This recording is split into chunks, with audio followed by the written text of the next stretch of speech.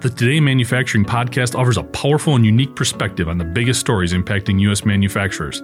Anna Wells, David Mantey, and Jeff Ranke apply their experience as editors of industry-leading brands Manufacturing.net and Industrial Equipment News in providing in-depth analysis of the latest headlines. Their insight, along with a mix of humor and human interest, makes Today in Manufacturing a go-to source. Keep pace with supply chain challenges, electric vehicle developments, labor struggles, robotics, and more by listening, downloading, and subscribing to the Today in Manufacturing podcast.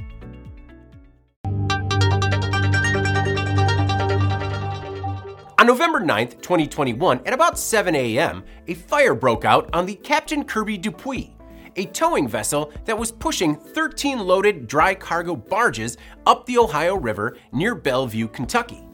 The 6 crew members fought the fire, but were unable to put it out.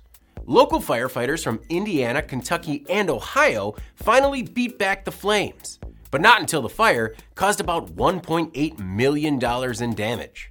A new NTSB investigation found that the likely cause of the engine room fire was a missing retaining ring and mounting bracket, which allowed a lube oil tube on the port main engine to vibrate out of joint and spray pressurized oil around the room. The oil hit a hot exhaust surface and ignited. The vessel was powered by a pair of Caterpillar Marine diesel engines. A senior technical service manager from Caterpillar reviewed a video from the engine room and inspected the damaged port engine. During the inspection, the CAT manager also found a broken O-ring where the missing retaining ring would have connected a tube to the lube oil filter housing.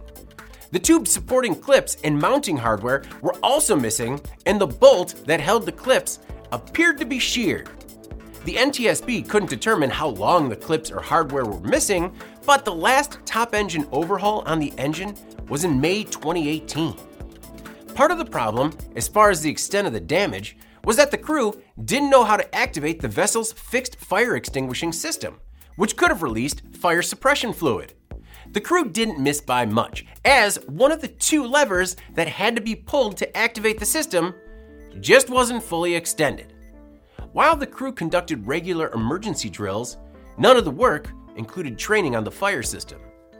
Florida Marine Transporters, which operates the 11-year-old vehicle, is developing a training video on the fixed fire extinguishing system, which will become required training for crews.